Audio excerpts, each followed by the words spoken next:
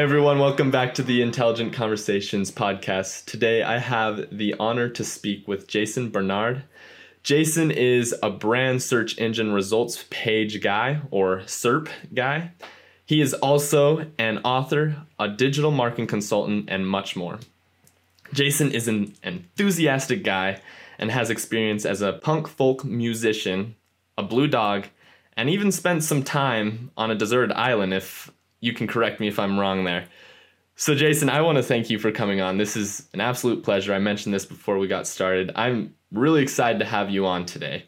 But I like to usually introduce my guest by asking what kind of got you into search engine results page. I have no clue what that even is. Like, what kind of got you into that? What exposed you to that type of field? Right. Okay, right. Actually, the thing is, I forget that people don't really necessarily understand. I talk about this all day long. So search engine results page for me is just so obvious. And when I say SERP, people say, oh, what does that mean? And it's on the book behind me, the fundamentals of brand SERPs. And I assume people know what SERP is. Search engine results page is what you see on Google when you make a search on Google. So if you search for buy red shoes, it's the result that you see on Google, and then you click on a link and you go and buy your red shoes and you look incredibly great in them. And I specialize in the results that Google shows when people search a brand name or a person's name or a film name, which is a little bit of a niche speciality. That's kind of cool. I mean, I think Google, I'm involved with a lot of business. I would say I'm a business side of things. So I understand like kind of how Google operates. So it's an interesting company, and I mean we can talk about that as we kind of dive into this. But I want to ask you this: what motivated you to like get into that field? What was the reasoning behind it? Was there like a mentor or an experience? What kind of got you into that? Yeah, I'd forgotten that was the question. It wasn't what is a SERP. The question was, how did I get into search engine results page? And the answer is this blue dog here. Huh. You mentioned that I was doing cartoons, and this is the punk folk bass player. This is my life as a kind of an illustration, which is a lot of fun. It starts with my childhood as a punk in the countryside, and moves through a counting horse, a dog playing a wolf, playing a double bass, blue dog and yellow koala, a big black evil dog, and a flying falcon, which is where I am now. And I got into it because of the blue dog. My ex-wife and I, after being a punk folk musician at this point, I decided I wanted to be a children's musician. So I wrote some songs for kids and I pitched it to the record companies, and they said, oh, we can't release that. You're a punk folk musician and people won't accept it. And my wife and I decided to create the Blue Dog and Yellow Koala, and she wrote a story around the world with Boo and Koala in 12 songs, and she did a genius job of bringing together these 12 kind of disparate songs that I'd written and recorded, and created a story out of them based on a blue dog, a big blue dog, which was me, and a small yellow koala, that was her. The big blue dog takes the yellow koala around the world, and it was absolutely beautiful. And what we then did was, this was 1998, which shows how old I am. And Google was just incorporated that year, and I made a website to show the songs and to show the story using Flash. Adobe Flash, which was Macromedia at the time, and got into the web that way. And obviously to get people onto the site, I needed to learn SEO, and I was either, is it lucky enough or intelligent enough to focus on Google? And I ended up with 5 million visits a month to this website for children aged up to 10 years old. That's incredible. The story behind that too is so cool. I love when people like what you were talking about, like create something from scratch and then go about doing that. So, you talked about the Google, like that you had to do SEO to kind of get into that. I kind of want to know, like, what goes into that? I think a lot of people, all they see is you type in, I want to buy some shoes, like you said at the beginning, or I want to do this, or how to start a business, or whatever your question is. How does that like generate results? What's kind of the process that happens behind the scenes there? Yeah, well, I mean, Google obviously doesn't share how it figures this stuff out. But if we take a little step back and we look at what's happening, is Google's role or Google's aim is to get its users to the solution to their problem as efficiently as possible. Mm-hmm. Every time you search into Google, you've got a question or a problem, and you're looking for the answer or the solution. And Google's job is to make sure that that movement from having a problem to finding the solution to that problem is as smooth as and efficient as it possibly can be. So they try to work out which page on the internet contains the solution to the problem they're expressing when they've made the search. And back in the days of the blue dog, in my blue dog period, that would involve Google counting the number of times one of the words that the person had typed appeared on the page. Then it would count the number of links coming into that page, and then it would put the one with the best balance of words and the best number of links at the top, and so on and so forth. And you look back to 2008, which was when I stopped doing this. Google was still basically just counting words in pages and counting the number of links coming from one site onto that page. And the results weren't that brilliant, if you remember, which you might not because you actually look very young. That you would go through, the first 5 pages, you would keep clicking through on Google until you found something that was more or less what you were looking for. And today, we expect Google to get that best result, the most efficient solution, or the most efficient route to the solution to our problem, right at the top. The world has changed, and that's where, kind of from my perspective, things have got interesting. Counting words and counting links is boring. This is really interesting. I 100% agree. The world is changing. It's getting a lot more, I don't want to say complicated. When you mentioned Google in 2008, the funny thing is I actually don't remember a day without Google. Like it's really weird to me. I mean, I even talked to my parents and I'm like, what do you guys do before, pre-Google, pre-internet? I don't know anything besides that. I was born I'll date myself here. I was born in 2002. I was like, Google was already a company type thing. And I was 6 when you mentioned they were still counting all that numbers. And I remember You should have been watching The Blue Dog and the Yellow Koala. I should have, yeah. You're exactly the right age for Boo Koala. I probably should have been that guy. I don't know. I was kind of into sports and all of that, so I didn't watch too many cartoons when I was young. The only thing I remember watching was, I don't know if you're familiar, was Curious George. It was on TV though, so yep. That's the only cartoon I really would watch. So, but yeah, I should. Right.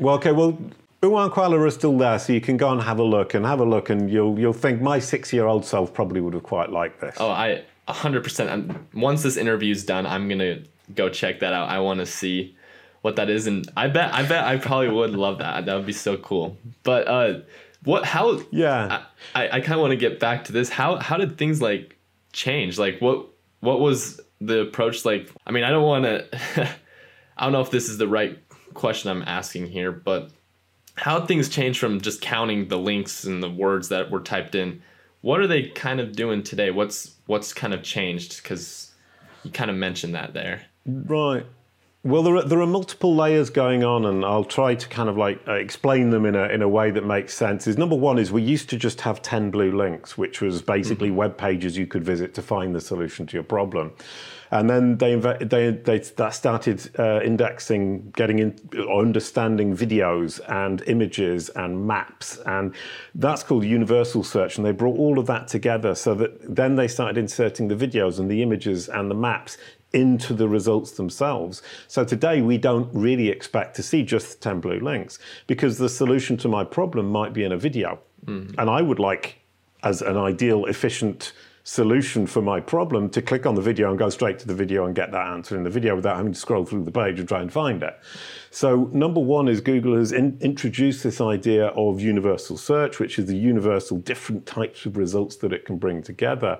So it's kind of like it changed from this text-based list to a multimedia presentation of potential solutions to your problems. And if you search for a famous person, you'll see videos and images all over the place, and a knowledge panel, which is Google's summary of what it understands about the person.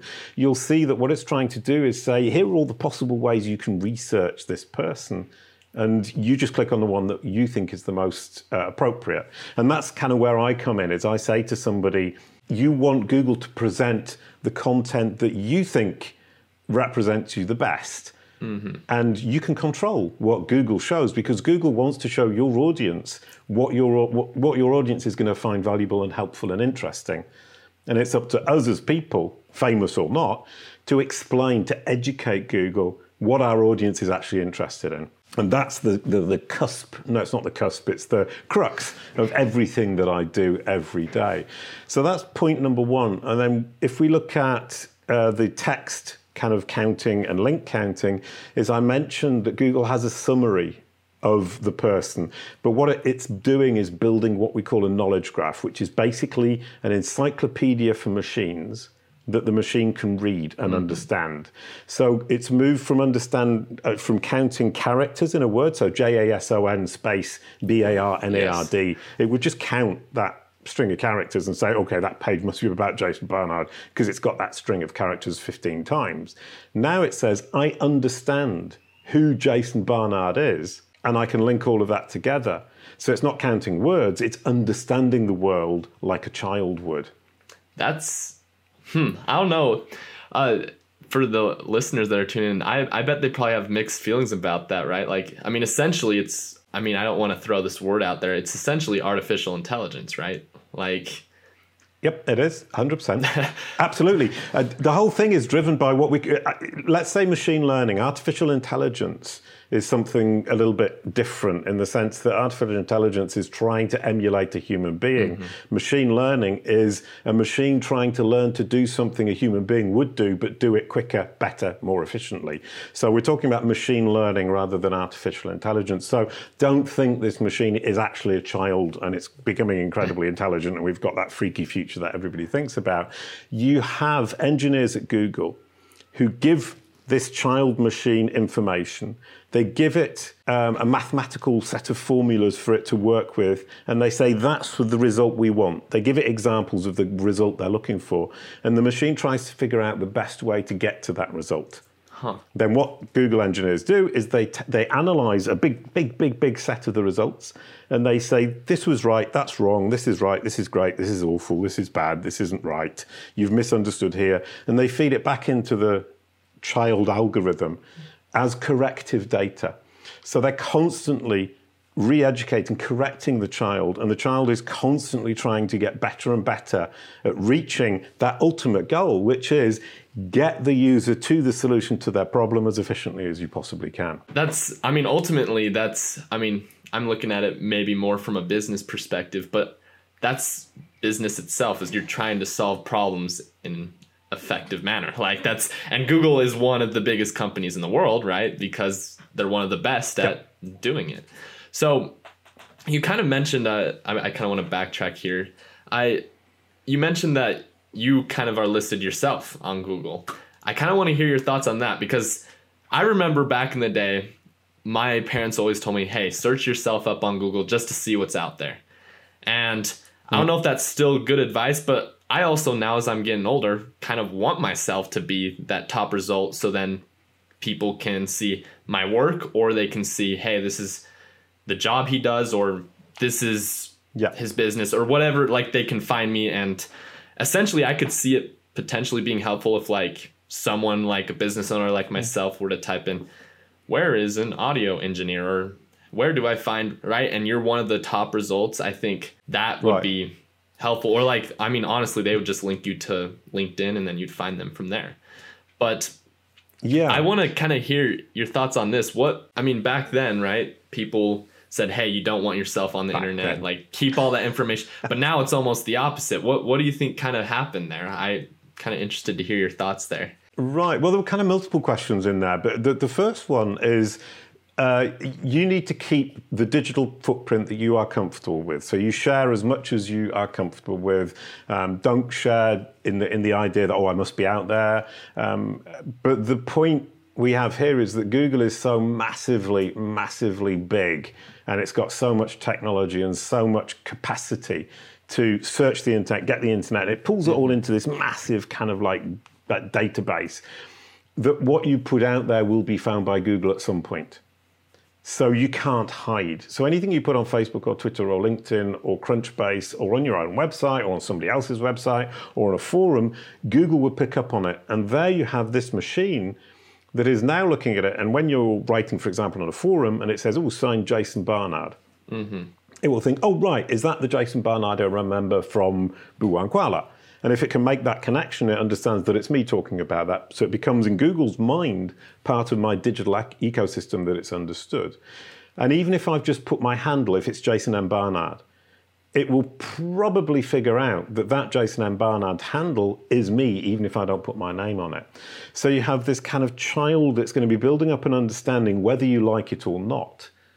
And my perspective is, obviously, we are going to be online. We can't completely hide. And one of the first things we all need to do, both for ourselves as individuals and for our business, is take control of what this child understands. Because what this child understands is what it's going to show people when they search your name, but it's also what the child will understand in terms of what you do and who your audience might be for that wider picture you talked about of ranking for finding an Audi dealer in your region.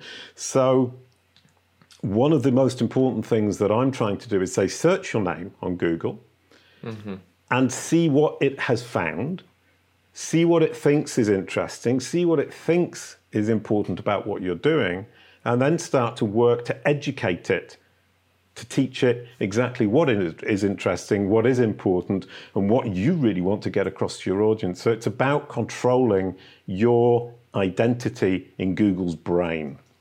That was a great response. I think it kind of touched on like, no, I was blown away. That was a great response. I think, again, it shows maybe the importance of what you put out there. And I don't know if you have time for something funny. So when I was back in high school, I actually searched my name and there was this video that popped up and it was something I did, right? And I was like, I'm not even the one recording it, right? And I was like, what the, like, how'd this get out type of thing? And I was like, I mean, it was something stupid that I was doing. I was like, it's fine if people see it. I don't care. But I'm like, what the, like, I don't even remember anyone recording this, anyone doing anything like that. And I'm like, and all of a sudden I see me, right, in a video doing something. And I'm like, well, this is kind of crazy.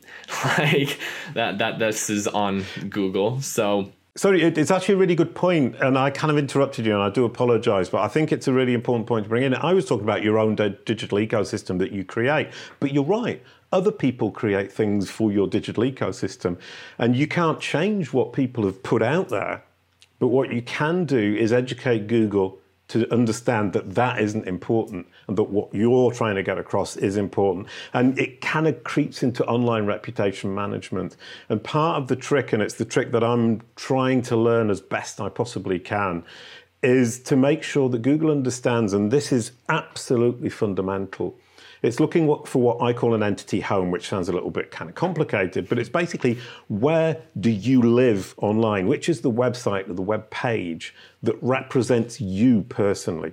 So that when this child sees that information, that video, and it thinks, oh, I think that's the Josh I know, and it comes to the Josh I Know's website, and it looks and it sees that it's not present there, and it says, oh, that probably isn't very important then. So your way of being able to educate and ultimately not obviously control, but heavily influence this child that is Google and learning about you, is to get it to understand which is your website, so that it will always come back there to double check whether or not the things around the web about you are important or not to you.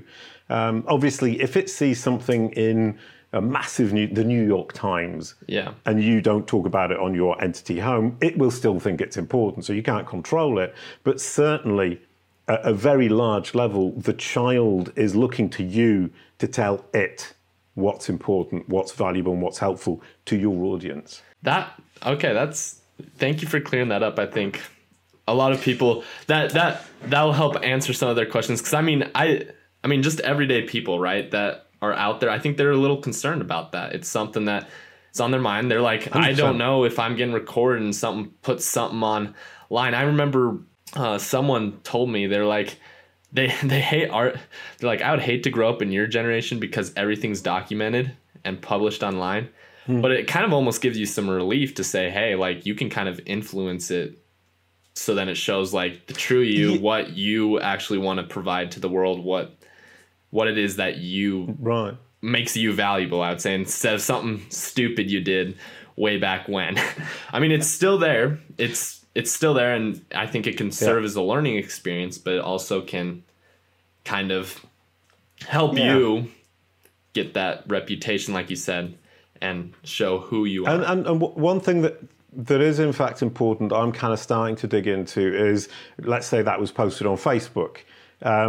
It still exists on Facebook and people will still see it and potentially find it on Facebook, but you can definitely push it down, get it out of the way on Google if that's what you aim to do. And ironically, just today I was doing some slides for a course, an online course that I'm publishing about how to do this, about how to get rid of the stuff you don't want, the negative content or the less than positive content. But there's another really interesting point, and this takes it mind-blowingly far, is this idea of Google building a knowledge graph, i.e. building an understanding, an encyclopedic understanding for a child algorithm, in order for that child algorithm then to serve its users to get them wherever they want them to go most efficiently. Facebook are doing it, Twitter are doing it, Apple are doing it, Amazon are doing it, Microsoft are doing it. All of these big tech companies are building these child machines that understand the world, that are aiming to understand you, and aiming to use you to satisfy their users. So in fact, the Google as a child perspective that I'm using and how to educate it applies to all of these machines. So potentially you could figure out how to educate the Facebook child, the Twitter child, the Apple child, the Microsoft child, which I'm already doing, and the Amazon child as well. So kind of this Google as a child just flies so high, and it's mind-blowing to what extent my little niche is actually applicable to everybody everywhere online.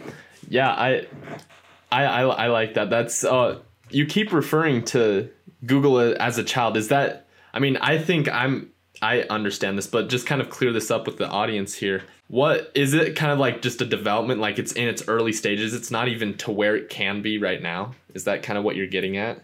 Yeah, it's a child with an understanding of the world. I mean, let's take Wikipedia, for example, which has, I can't remember how many facts it is in Wikipedia, let's say 50 billion, I don't really know. The child has 100,000 billion. It's got so much more information in its little brain than Wikipedia. Wikipedia is peanuts next to what this child learns or knows. But even if the child's got 100,000 billion facts in its brain, it wants to understand absolutely everything in the world. It doesn't have an idea of notability. It has an idea of, I want to understand. So whoever you are, whatever your business is, whatever record, music albums, street names, houses, buildings, places, times, events, it wants to understand every single one of them. So that's absolutely massive. And its aim is pure understanding. So from kind of that perspective, it's a child that is learning incredibly quickly. And it is a child also, don't forget, with a perfect memory. It doesn't ever forget. Imagine that. That would be... So you have this child that is, and as we talked earlier on about machine learning, the more the Google engineers improve their own mathematical formulas to help the child, and the more they feed in this corrective data that helps the child understand where it's getting it right, where it's getting it wrong, and the more Google engineers find ways to feed the child information that is reliable, the faster and the faster and the faster the child will learn. And a guy called Fabrice Canel, who's the head of Bingbot, which is Microsoft's equivalent of Google, Bing, says that the intelligence of these machines is increasing exponentially. And he actually runs the part of Bing. And he's saying, we don't understand as human beings just how quickly this child is getting smarter and smarter and smarter. And it's exponential, which is this incredible, like, hockey stick curve. And he says, I'm actually building this thing, and I find it stunning and a little bit frightening. Frightening on the last part. How can it be frightening for some of the listeners here? I mean, they don't really know much, and then also, how could it be scary, I guess? I think it's frightening simply by the speed. It's a speed that we've never seen as human beings before. It's a whole technological kind of area that we've never seen before. looking back to the printed press, which was actually before my time in the 16th century or 17th century, that was a massive, massive change where people didn't have to write by hand. It was printed, so you could duplicate and people could share information. This is equivalent, but even bigger. Yes. I would argue. And the speed at which it's moving is what can potentially be frightening. How much these machines can digest and understand can be frightening, and how much they can get wrong is frightening. And from our little perspective of our little corner of the internet, the way we can deal with that fear is to think about the fact that the machine is getting smarter. We have a certain amount of control over what the machine sees, understands, and digests about us, and we need to start doing that now and not tomorrow. And if we can control today while the machine is still a small child learning, that information and that understanding about us and the confidence it has in that understanding about us will be so heavily anchored in its brain that we will have a much, much easier life later on when things do get really, really complicated. So I would suggest dealing with this situation now in a responsible manner. And that's important. Google is a child. We're the responsible adults. We're the ones educating it. And people who say to me, and I get this a lot, is, yeah, but Google should just understand. Why is Google getting it wrong? And the answer is, because you're explaining it badly. Interesting. Explain it better, Google will get it. That's an interesting point. I mean, I kind of like the analogy you used there. It's really cool that you compare it to a child and then we're the adults right now. And because eventually, right, it's going to become that adult, right? And quite frankly, it's going to do things a lot better than we can. And then we're going to be the old people, right, that the adults are going to have to take care of anyway, right? Like, it's that middle range that they're taking care of us, and it makes our lives hopefully easier. I mean, that's ultimately what we all want. We're someone that if we can find an easier way, we always will take it. So I like that comparison you made there to that we're the adults right now and we need to actually influence the child. So then when we're older, it can actually take care of us. So, sorry, did you have some thoughts there? No, I was kind of thinking as well, that idea, and I think I probably repeat it too many times, but I don't actually think you can, is that Google's looking after its users. Its users are its clients. That's how it makes money. And it wants to get them to the solution to their problem as efficiently as possible. And now our role is to make sure the machine understands and is confident it's understood when our solution is the best one. And that's the fundamental key. It's saying, if I can educate this child about who I am, what I do, and who my audience is, then it's able to present me to its users when they search for something for which I will be actually helpful and valuable to them. And so kind of that understanding and the confidence it has in that understanding is fundamentally important. And then you move on to the next step, which is credibility. So if it's understood me and my competitor, I need to convince this child that I'm a more credible solution, that if the child sends the user to me for the solution, that user will be happier with the solution I have provided or more satisfied than if it sends them to my competitor.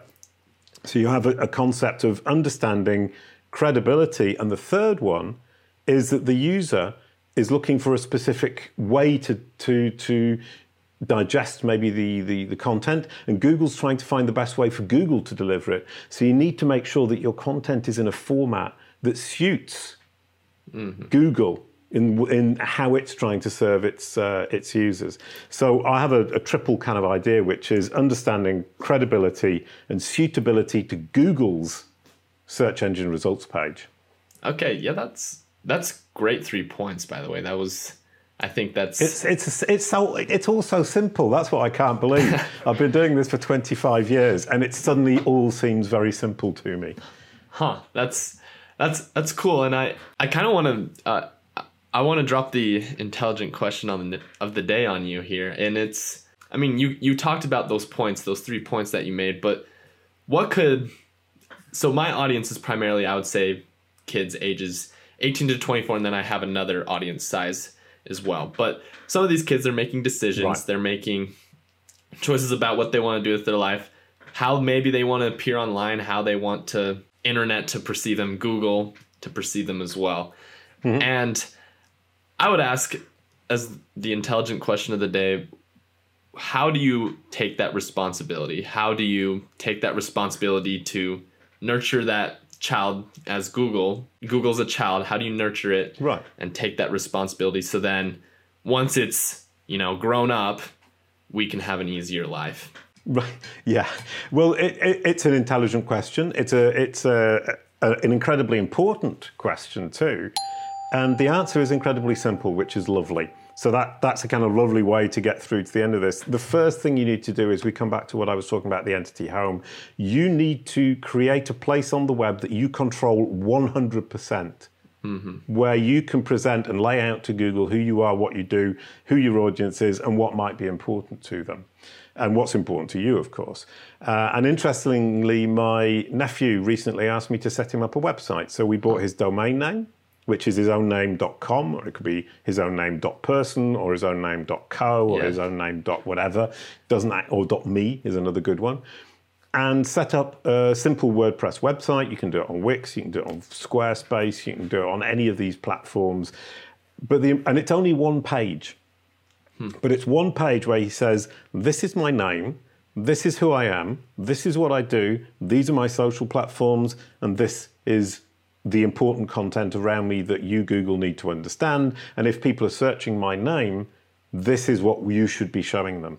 And so it's a really simple initial step today is to say, I make sure that I have one page on one website that I own 100%, where I can present this information and start educating the child. And one mistake a lot of people make is say, well, I'll use my Instagram account or my Facebook account.